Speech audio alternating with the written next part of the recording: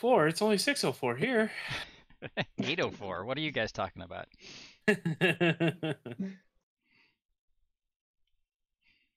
You guys are just in the wrong time. Yeah, in the US, the world revolves around Eastern time, unfortunately. It does. That's right. Center of the universe. That's silly.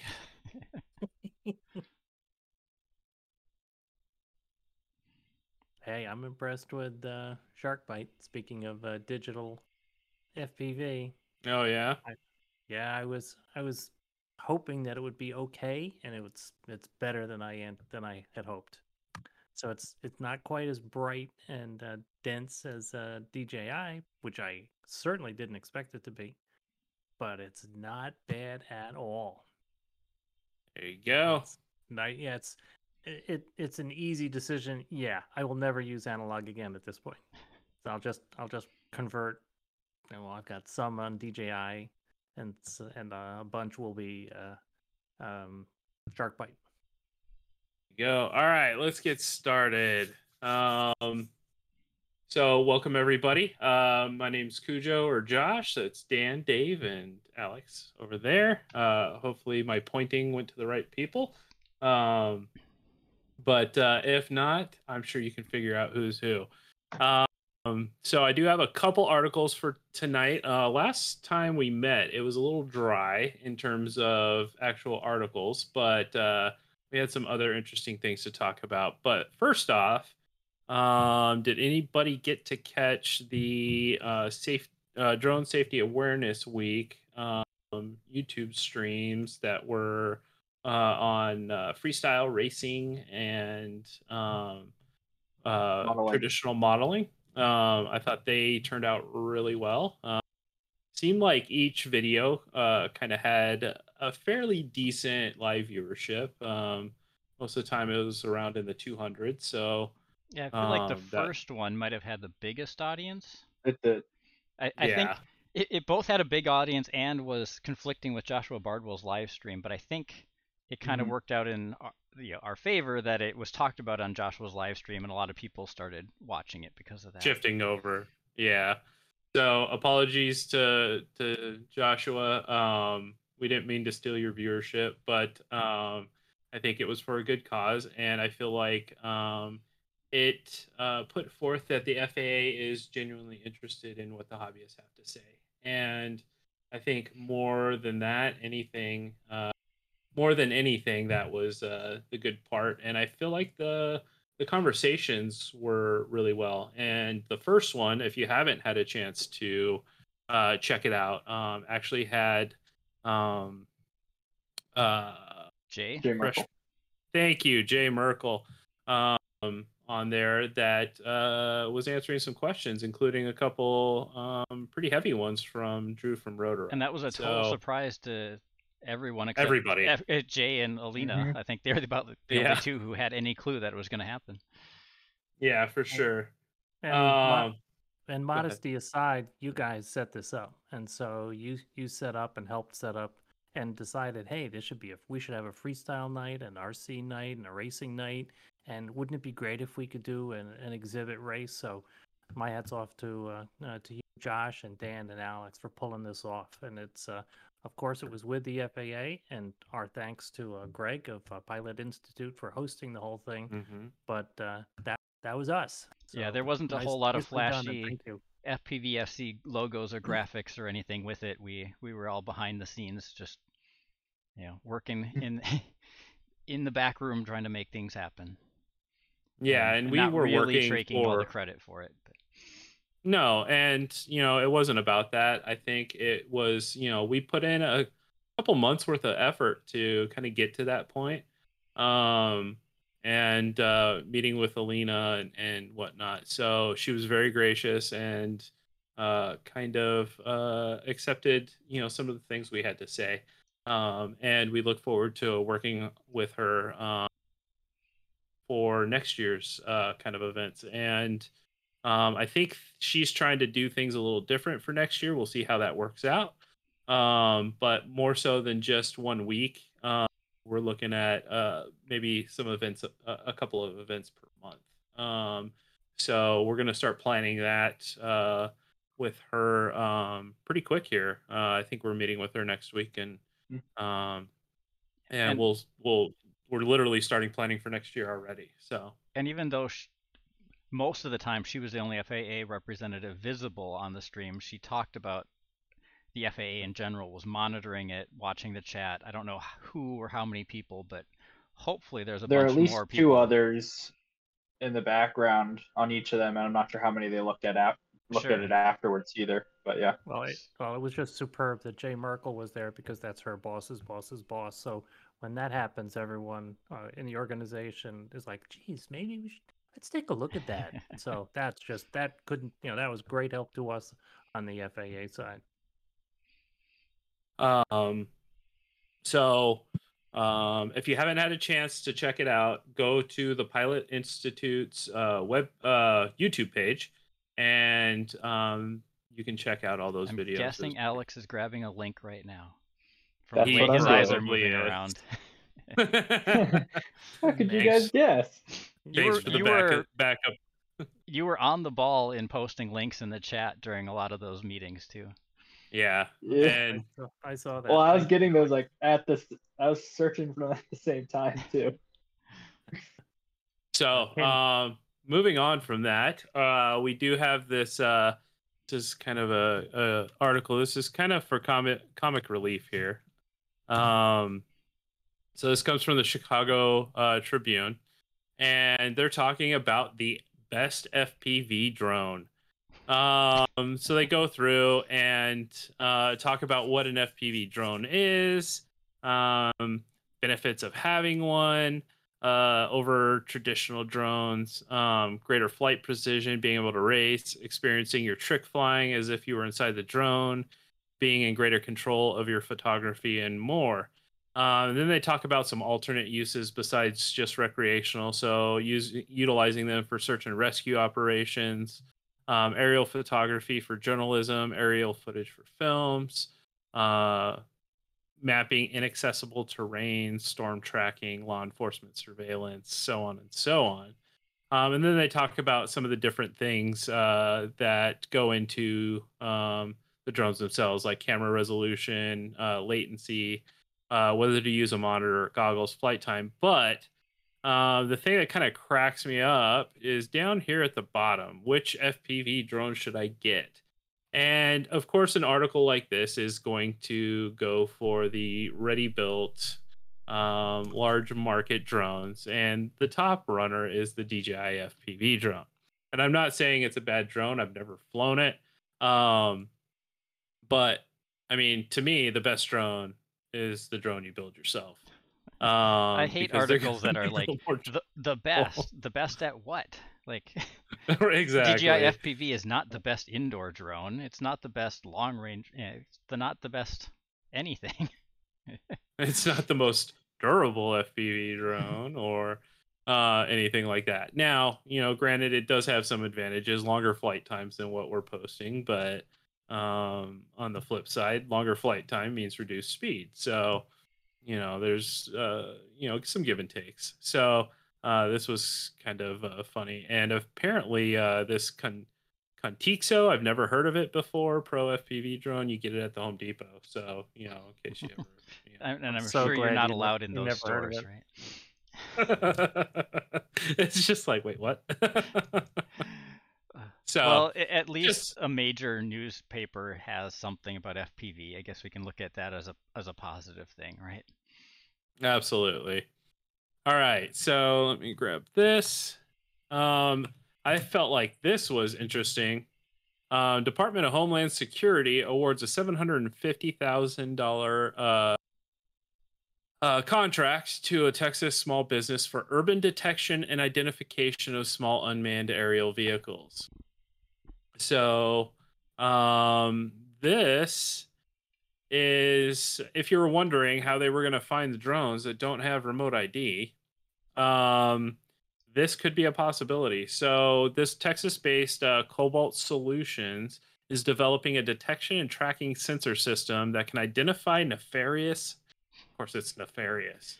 As long as it only identifies nefarious ones, right? I know, right? So, unmanned aerial vehicles in an urban environment. As advancements in drone technology provide unlimited opportunities for everyday recreational and commercial use, this also presents a potential attraction for bad actors. This coming from DHS senior official Catherine Coulter Mitchell. So this is using 5G passive radar to basically detect UAS in the sky. And there, from what I can gather and what I'm understanding, as more and more 5G towers and signal emitters go up in urban environments, they can utilize those same towers to essentially detect UAS using a radar type system. So I feel like I've seen something like that with like 4G or like normal cell phone towers too, like finding flocks of birds flying around based off of those towers. Isn't passive radar an oxymoron? Isn't radar by definition an emission of a radio frequency that you measure the bounce? Well, and they may be thinking of it as passive in regards to it won't require a massive amount of additional equipment because they're going to be utilizing those same towers or passive in that it's nothing is required to be on the added to the equipment or the equipage of the drone. Correct. So this is going to be a 24-month phase 2 contract. So if you're wondering how they were going to locate drones, they're already starting on it. So, interesting. Let's see. XJet, bureaucrats and lawmakers still solving problems that don't exist at great cost and inconvenience to everyone. No passive radar relies on transmitters you don't have. It simply works on the reflections from other sources. Oh. Okay, my sense and avoid system uses passive radar. Okay. So thought that was kind of interesting. Let's bring up this. I still need to listen to his interview. This was some news this last week. Brendan Schulman has now left or is leaving DJI, if he hasn't already. Yeah, he's gone. He did. And he has moved on to Boston Dynamics. So, for whatever you think of DJI, Brendan Schulman was a huge advocate for recreational flight, and is a pilot himself. And he did a lot of work both for DJI and on the DAC and with other organizations to help further along, pro recreational attitudes. So he's done a lot of great work. I hope he continues to be an advocate, which I'm sure he will. But he's moved on over to Boston Dynamics. So he's helped us. He's helped other. He quietly helped in so many areas and so many companies, in recreational as well as small commercial. And with his position in DJI, he had a staff who worked lobbying Congress as well as lobbying lawmakers around the world for drones. So it's this is not good for us. It's hard to see Brendan go, and he's Boston Dynamics, the robot company. He should definitely have an impact there. This is one very smart guy, a Harvard attorney, and in the best sense. And we wish him the best. And he certainly helped us in FPVFC. Yep. One of the things that Brendan's really proud of is the use of drones for good. And he was a big proponent of utilizing drones for search and rescue. And he did mention right here over 730 people rescued thanks to drones to date. So that's a huge thing to be able to claim for something in our wheelhouse. So big deal there. Let's see. We've got this rolled out. I'm sure many people saw this on Facebook this week. but this went out from CISA, the Cybersecurity Infrastructure Security Agency, on how to respond to drone calls. And they go through and describe how drones should fly. So how Basically, should drones they say fly? Drones shouldn't fly. If you fly erratically or in a pattern or hover, you're suspicious. So the funny thing is they put out a very complex set of regulations on a 2-pager, and I mean that's great and all to try and bring it down to that level, but they miss a couple of things. So like flying at night. So recreational is currently allowed to fly at night with no requirements on lighting or anything like that. But Part 107, on the other hand, they do require 3 statute mile lighting on the drone.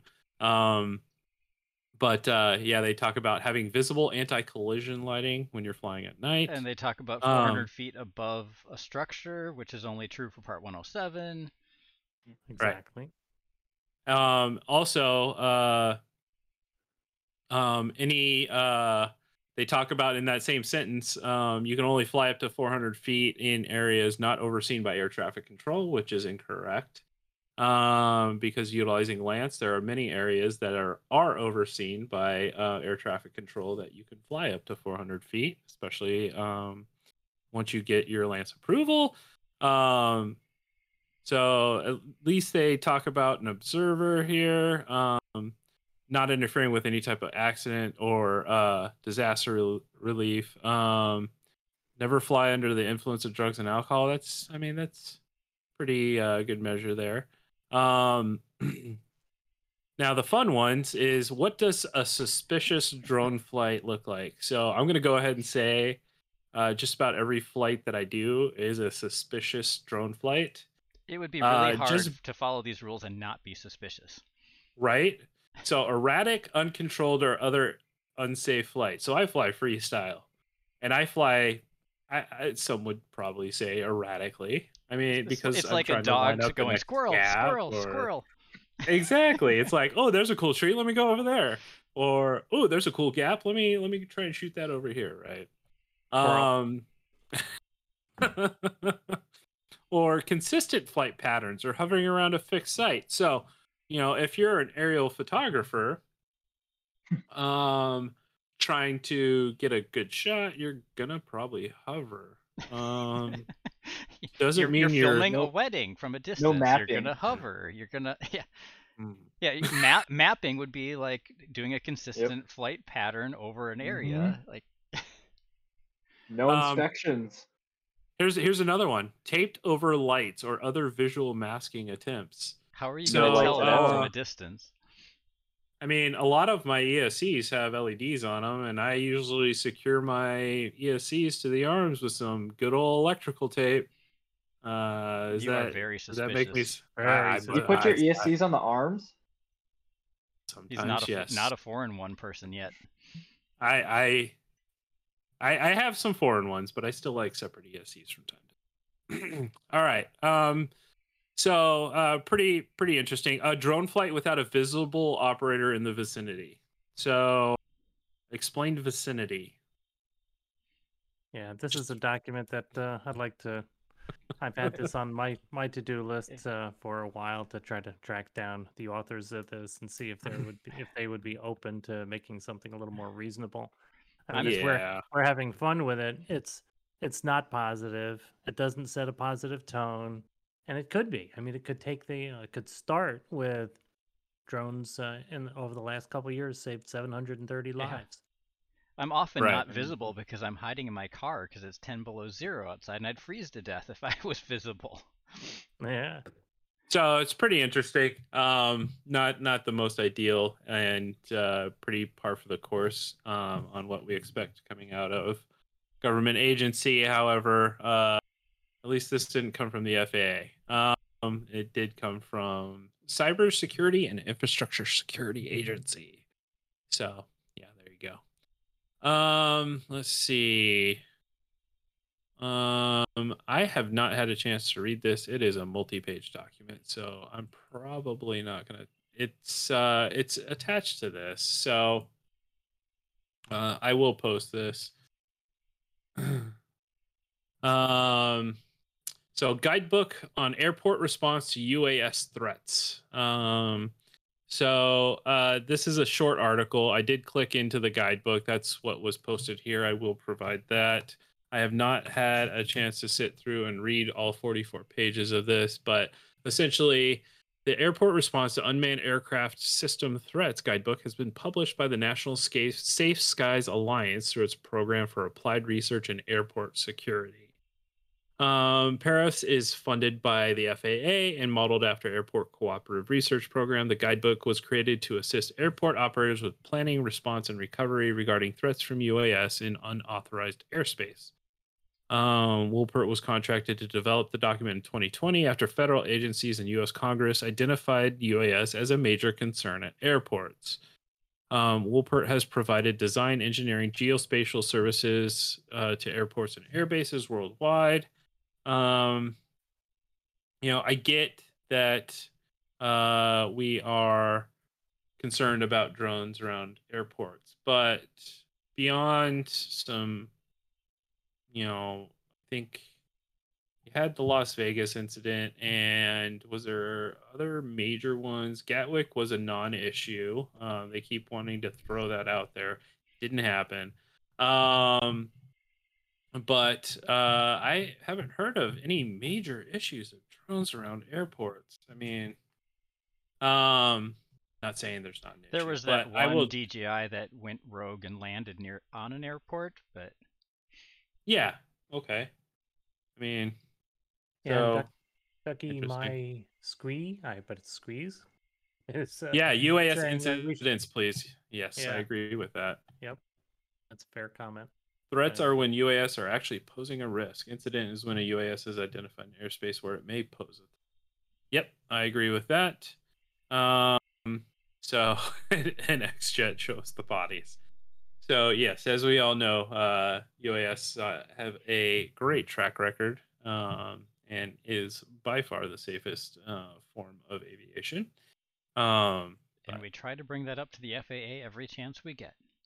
Yes, we do. I think we mention it at least once per meeting. Trying to hammer that point home. It's the subject of one of the latest DAC, Drone Advisory Committee tasking groups, TG11. Yes, which has to do with what is an appropriate safety metric. And the FAA was proposing the idea of N number of fatalities per 100,000 or N number of flights, or X number of flights. And so that's one of the areas that hopefully our recommendations will be taken up, and we won't be talking about number of fatalities, because measuring off 0 is a bad metric just from a test and measurement and quality perspective. Unless you want to show that there should be no rules. Yeah. Yeah, it's not a good optic. So that's what I tried to explain. The PR on that would just be terrible.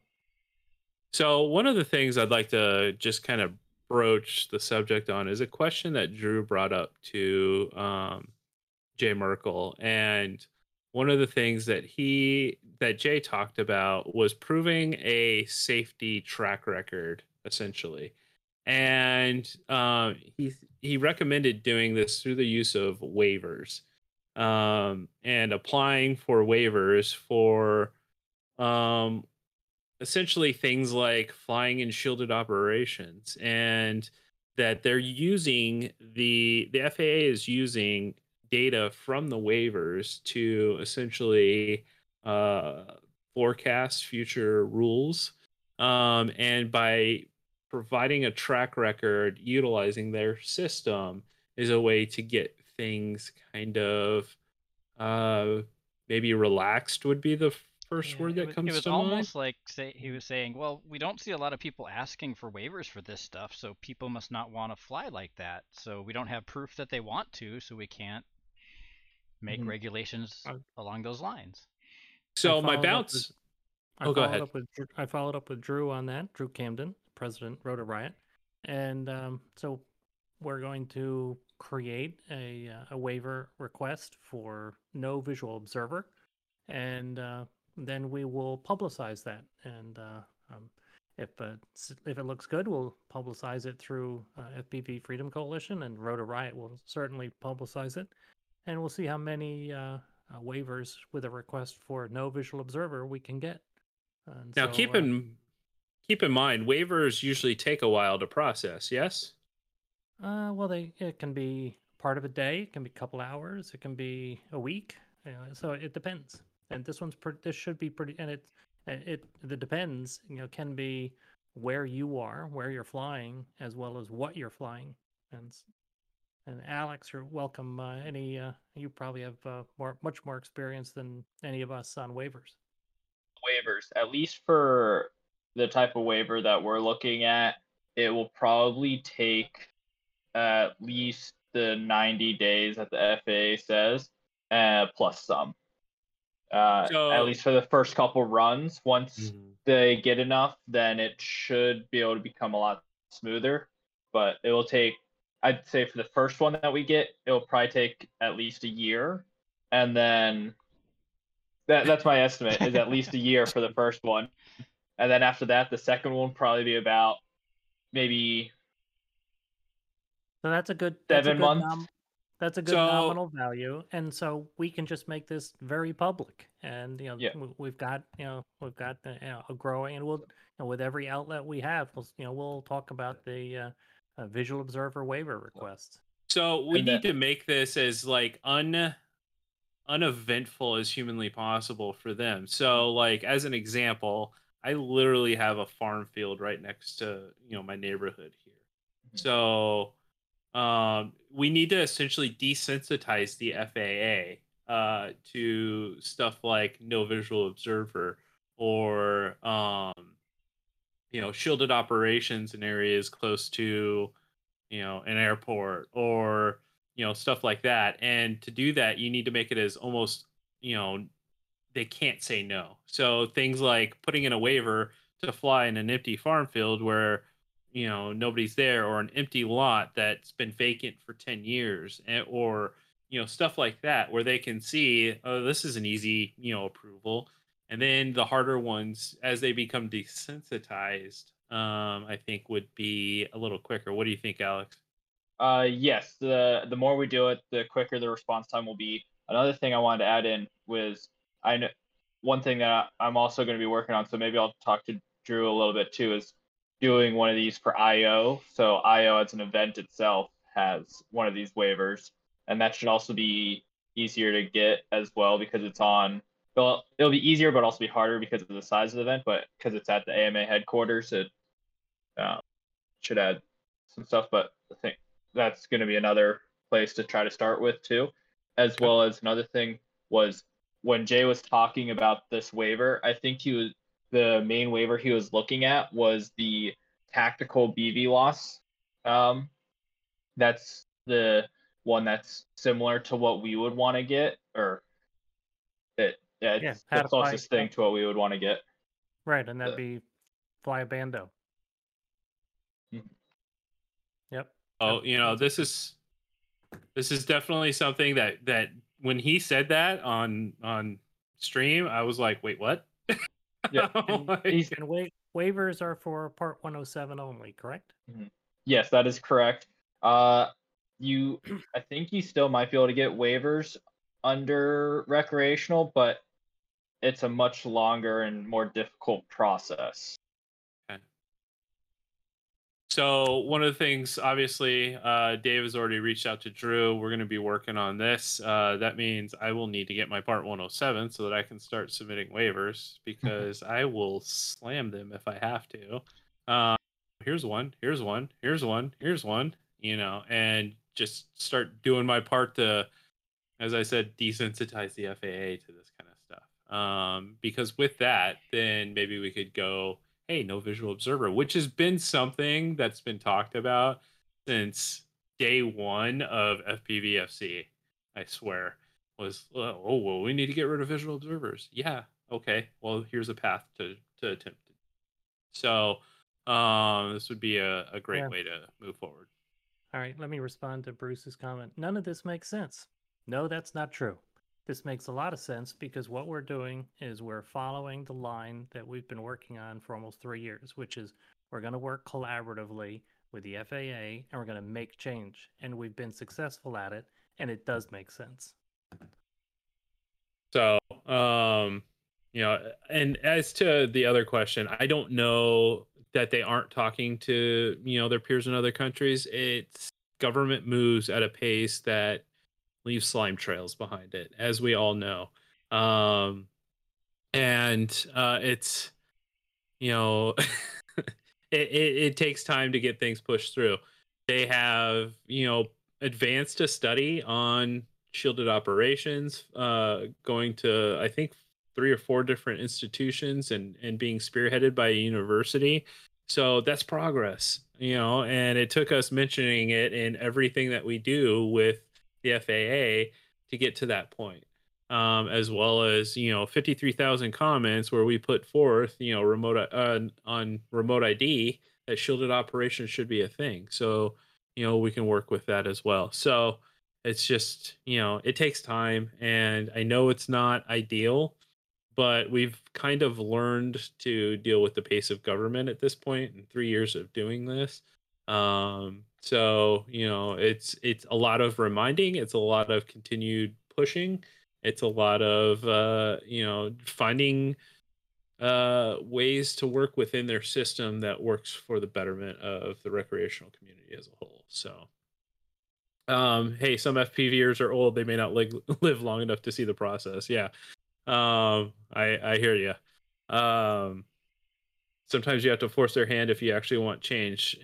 The hard part is forcing their hand in something like this is it results in some sacrificial folk, and that's not the way I feel like we as an organization want to do that. And by sacrificial, I mean you go out and you fly against the rules, and you get caught, and you go to court, and you have to fight a big fight all the way up to Supreme Court level, and it takes that alone takes years and years and years and years. So forcing their hand isn't necessarily the quickest path forward. So depending on how you look at it, creating a billion waivers could be forcing their hand. They're like, hey, we can't deal with all these waivers. We need to just have regulation that takes care of it. That's the way I look at it. Yeah, use the and this was suggested by Jay. Hey, use the process. So I was like, okay, we're going to use the process. I agree, Dan. That's the way to go at it. And further, to respond to the CBO, yeah, they haven't granted any organization a CBO status. They came out with the advisory circular. We, along with several other organizations, have responded. I don't think we have a number, but we know it wasn't 53,000. But it was, more than, at least in the double or triple digits. So hopefully that made an impact. But we're still waiting on the results of that, what the final, CBO kind of status is going to be. And I heard. Go ahead, Alex. I was gonna say I heard Vic Moss said it would be soon that we'd hear the results from that, but so I wasn't sure on that. But let's go back to that government and slime trail thing. Yeah. Soon could be the end of this year. It could be mid next year. I mean, we've already how far along have we come on just getting to the CBO point status? This was supposed to be done like 8 months after the reauthorization, right after October 2018, right? So it's soon is a very relative term when it comes to government. So soon doesn't that usually mean before the next administration comes in? You could be right on that. So but anyway, I feel like I've talked a lot. Dave, do you have any updates from DAC committees or anything that's going on there? Yeah, we're at the beginning of the call, before we started up, the Beyond Visual Line of Sight Aviation Rulemaking Committee is continues to work. It's burning up an enormous amount of time. It continues to be something that is the information is embargoed, so we cannot talk about it. And there is a large meeting tomorrow. I will ask again. Hey, can we make sure that the report will be made public when this is completed? We're working toward a November deadline for the final report, and I think by gosh, we'll be on schedule for that date. And so I think it's safe to say that, Dave, you're very involved. You're speaking a lot. You're spending a lot of time on it. Those are things that they won't mind us saying. But yeah. Yep. And on the writing team of one of the 4 teams. So I'm very proud of that. And the folks that I'm working with to do this work are stellar in the industry. I mean, these are CEOs of aviation companies, and so it's a privilege, and they're really into it, and it's the level of detail is superb. This is not being glossed over, and there's a lot of folks that their heart and soul is to we want to get this done, so that's really positive. On the we're also involved. There is no one else. There is no other organization that has worked on 9 drone advisory committees, tasking groups. And so I'm now working on 11 and 12. And Alex, I think you're on 12 as well. And that's great. 11 is the one that we referenced earlier, which is a review of a white paper that has to do with what is the appropriate safety metric for small UAS. I've put forward an idea that we should unearth or exhume the Assure report written in 2016 and utilize something on kinetic energy. And so it's we can establish that drones are, quote, and back it up with data that drones are safer than cars. And of course, it's in the United States, we lose, I think it's in excess of 40,000 people a year. So we're a lot safer than cars. And so what we're looking for is the kinetic energy values that will provide crash worthiness so we don't kill people. And that will allow us to fly drones briskly and not like the NPRM for operations over people, which would have forced a speed limit down to about 10 or 15 miles an hour for a 5-inch drone. So trying to put some practicality into the recommendations. We'll see if that goes forward. Any idea what kind of size and speeds you're proposing or would end up with? No, I don't. I don't have good numbers for that. But it's but I do know that the numbers that the FAA picked were for, as we've joked a bit in the past, were for solid objects falling out of space, and so they were not for vehicles with lots of drag or crush zones or the ability to crash and to stumble into the air, as opposed to acting like a projectile. Yeah. So one of the things. So one of the things that we figured from the original kind of kinetic energy calculations is we were kind of factoring that out for a drone of a certain weight, and essentially you couldn't go over it was 12 miles an hour or 15 miles an hour before you achieve the kinetic roadblocks that they were utilizing. So mass and materials is great, Bruce, but at the same time there's a little more variable. So which mass and materials do you go by? Do you go by the what the battery's made of, since combined that's probably got the most weight in it, or do you go by the carbon fiber? It's a little bit more of a hitch conversation. And the reason so for the public optic, safer than a car is the phrase that I'm pushing. And well, I'm a mechanical engineer, so yeah, I think I can understand kinetic energy. And I think it's simple enough that it can be tested, and we can test it for categories. We don't need to test every individual drone, and so we can establish thresholds for probably weight categories akin to operations over people.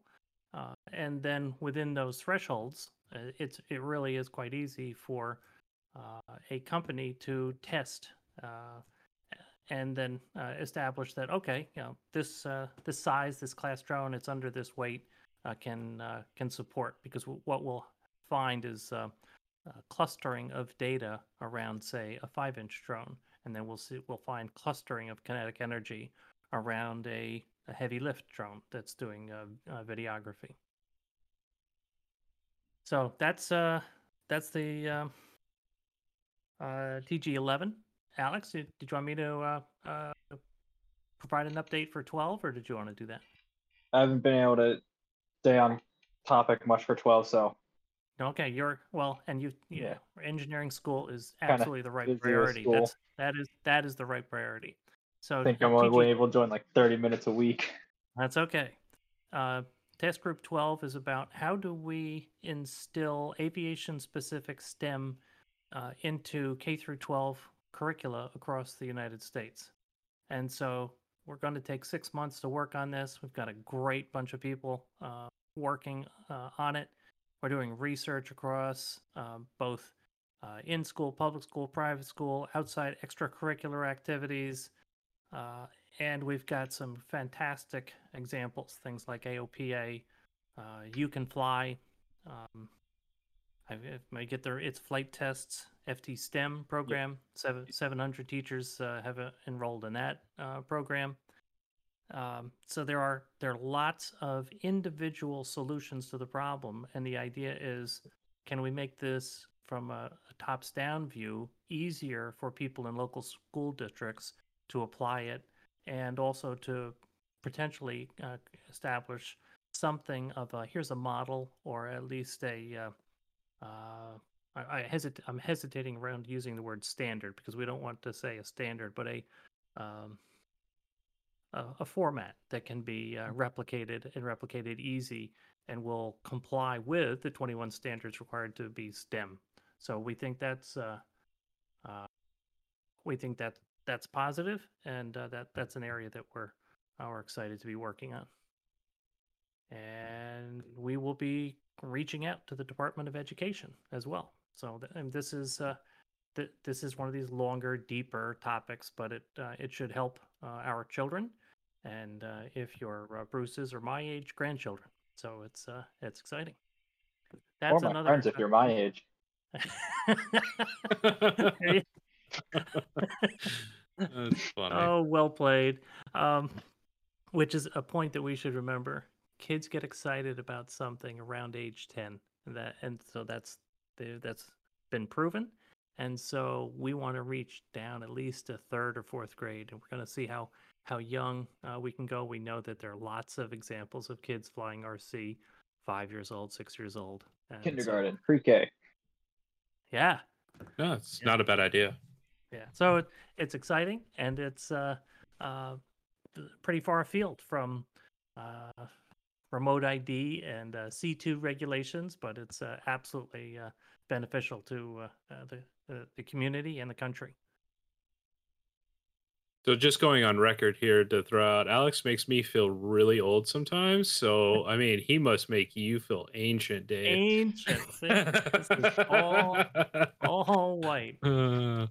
So let's see. Perhaps we should be pushing for an international meeting of UAS regulators so that they can all learn from each other's successes and failures without wasting so much money by reinventing the wheel at every turn.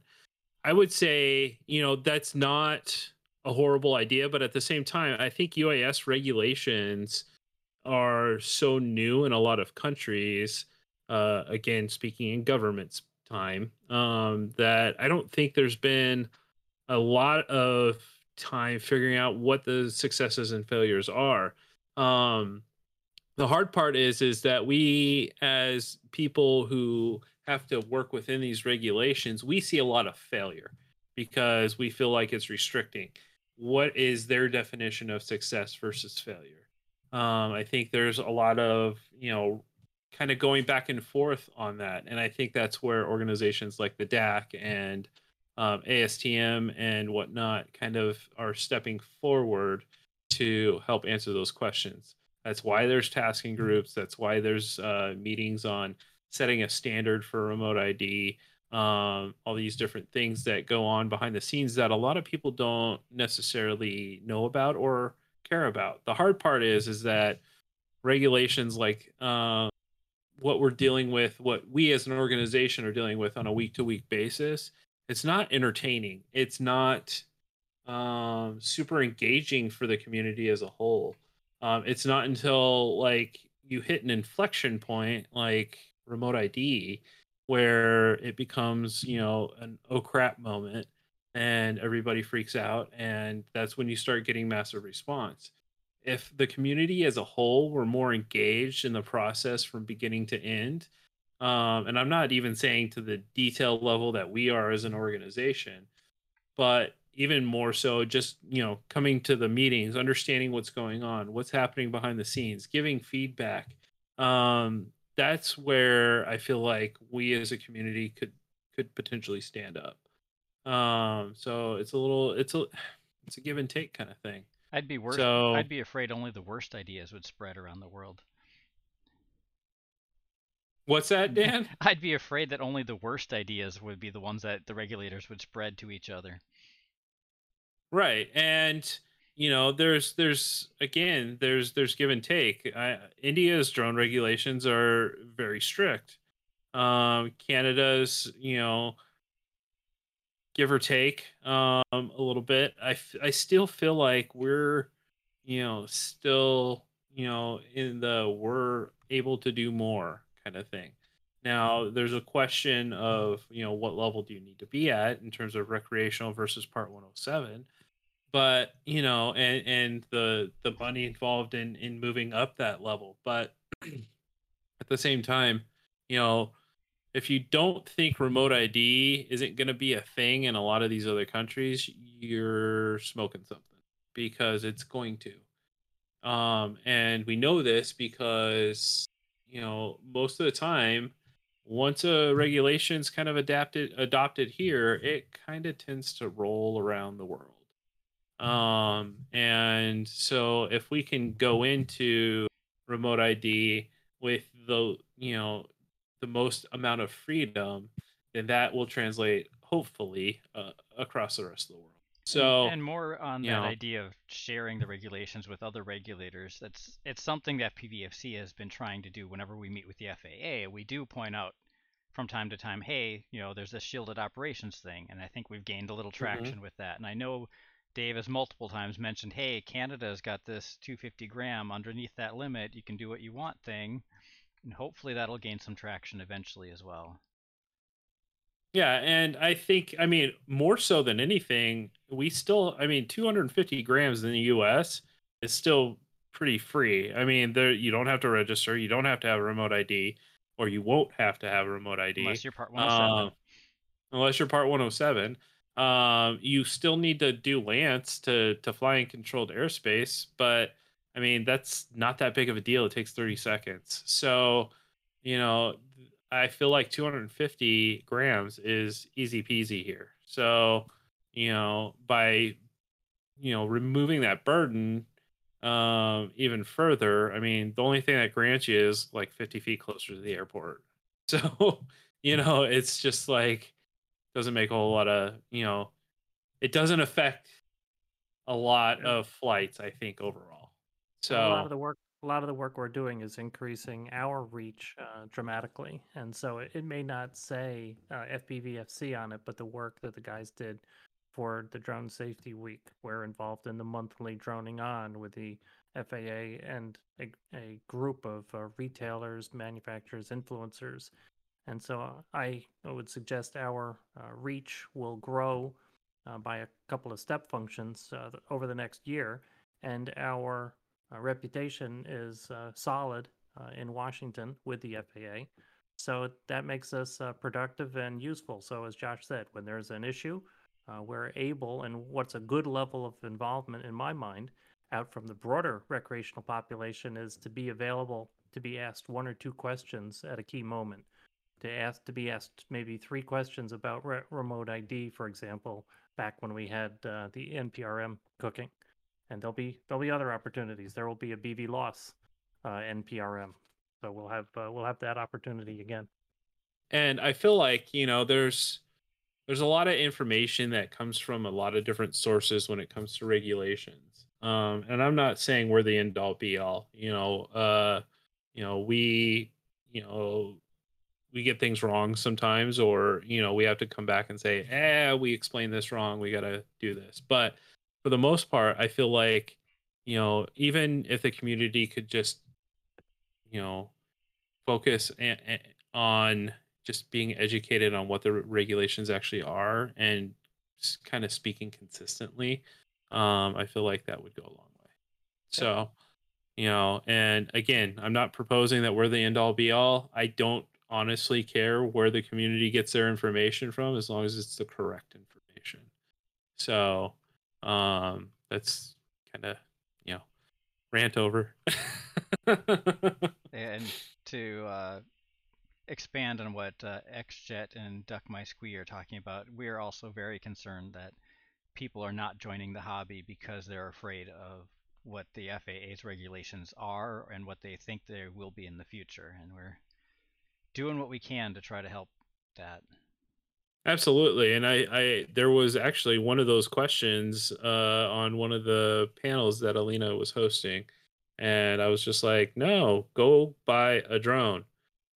Just because you buy a drone today and get into the hobby today doesn't mean you're not going to be able to fly that drone 2 years from now. It means that you will potentially have to get a broadcast module and throw it on your legacy drone, so that you can continue to fly as you do today. So, I'm not saying, that remote ID is good. I'm not saying that it's not going to have some impact on the hobby.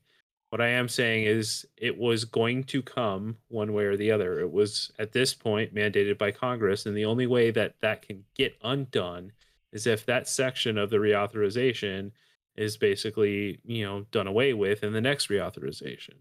So, the FAA, for all intents and purposes, is not necessarily the bad guy here. It was, by the mandate of Congress, this is kind of the path we had to go down, and then we work within that. When the next reauthorization comes up, then we work to make changes there at the base level of all these regulations.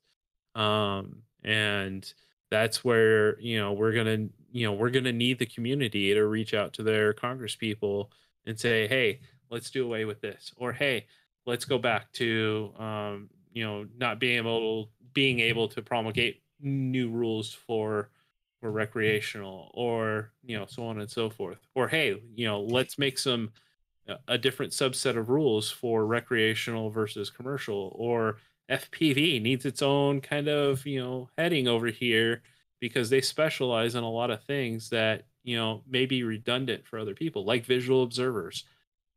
So those are different paths that we can take, and those paths will be coming up over the next couple of years, and we just want the community to be educated and be able to speak to it once the time comes. And Duck My Squeeze pointing out another thing that happens often online is that somebody will fly and do something maybe a little bit questionable and post some video of it, and then the feedback they get is extremely negative and very unhelpful. Soul shattering. It would be great if people gave them like constructive criticism instead of just like flat out telling them they're breaking the rules, go away. Right. If they were a little bit gentler about it, it's like, hey, do you know the regulations? Here's what you can do not to make things worse. But yeah, that's the internet. To that point, we were having a conversation around if you have a very powerful drone from a perspective of autonomy, do you want to have a fair amount of certification and education in order to use that aircraft? And this is it's an open discussion from the perspective of, well, gosh, it can fly itself, literally. So how smart do you have to be to fly a 787 today? Well, the answer is darned smart, and you have to be completely certified. And so this is a question I think that will, I lean toward more education is good, and because it will help us, and it'll also solve some of the problems that Duck My Squee was talking about, where regulations are difficult for newcomers to the hobby. Well, if you have a little bit of education, recreational regulations are pretty simple. We've got it in one page on our website. It's not that difficult. And if you fly under 250 grams, you can fly some reasonably capable drones, and then it's even easier to comply with those drones. And so there are ways through this. And we do think that mentoring is a key aspect of it. If you can find someone else to help you out, if there's a group, a community, this is one of the reasons why I'm so high on FPV racing, because that forces you to get together with people who really know what they're doing. Unless, of course, you're working with Alex, but that just just kidding, Alex. I want to respond real quickly to Galaxy here, where he says it makes him weary of taking the more diplomatic approach with the FAA. They seem to have already have taken the most accurate path to kill the hobby. I would fundamentally disagree with that. Just in the past 6 months, in meetings that we've had with the FAA, this does not seem to be the case. If it were the case, they wouldn't waste money and manpower on meeting with a FPV organization. They wouldn't have separated out different kind of classifications in their documents, like this last advisory circular, where they mention FPV countless times in it.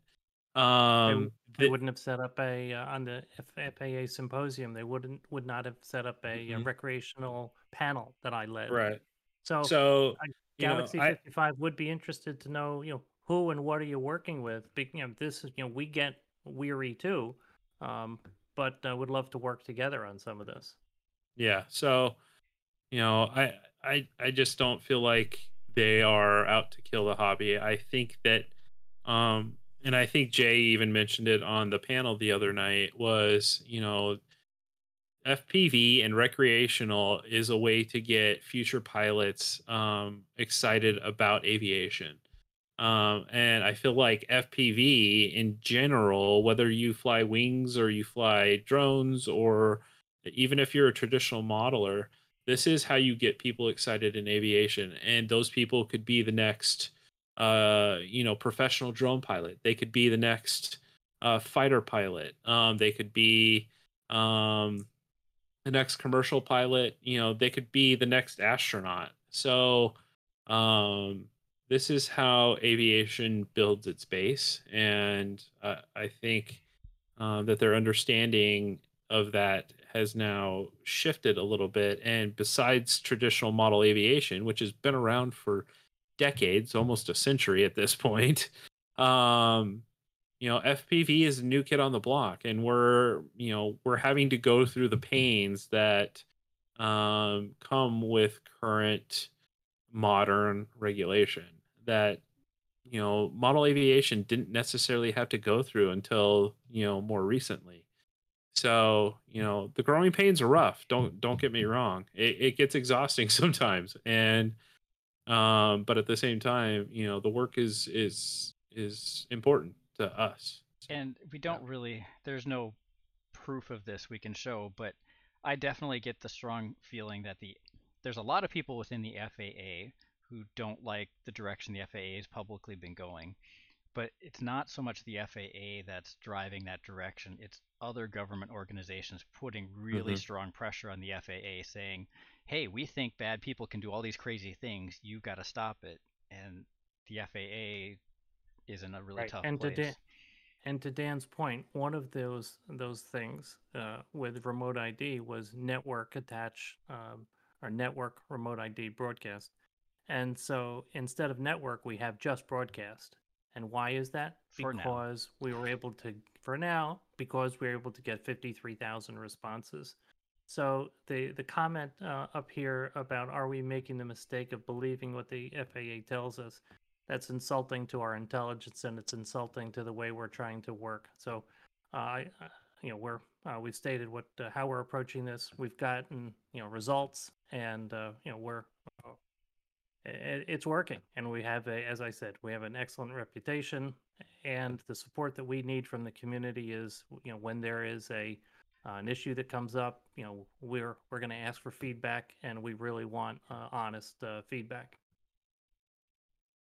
All right, so we're a little over time here. It's been a little more intense than we usually get on our town halls, but good conversation at the same time. So please feel free to join back on in 2 weeks when we have the next one. And we will be happy to cover this stuff some more.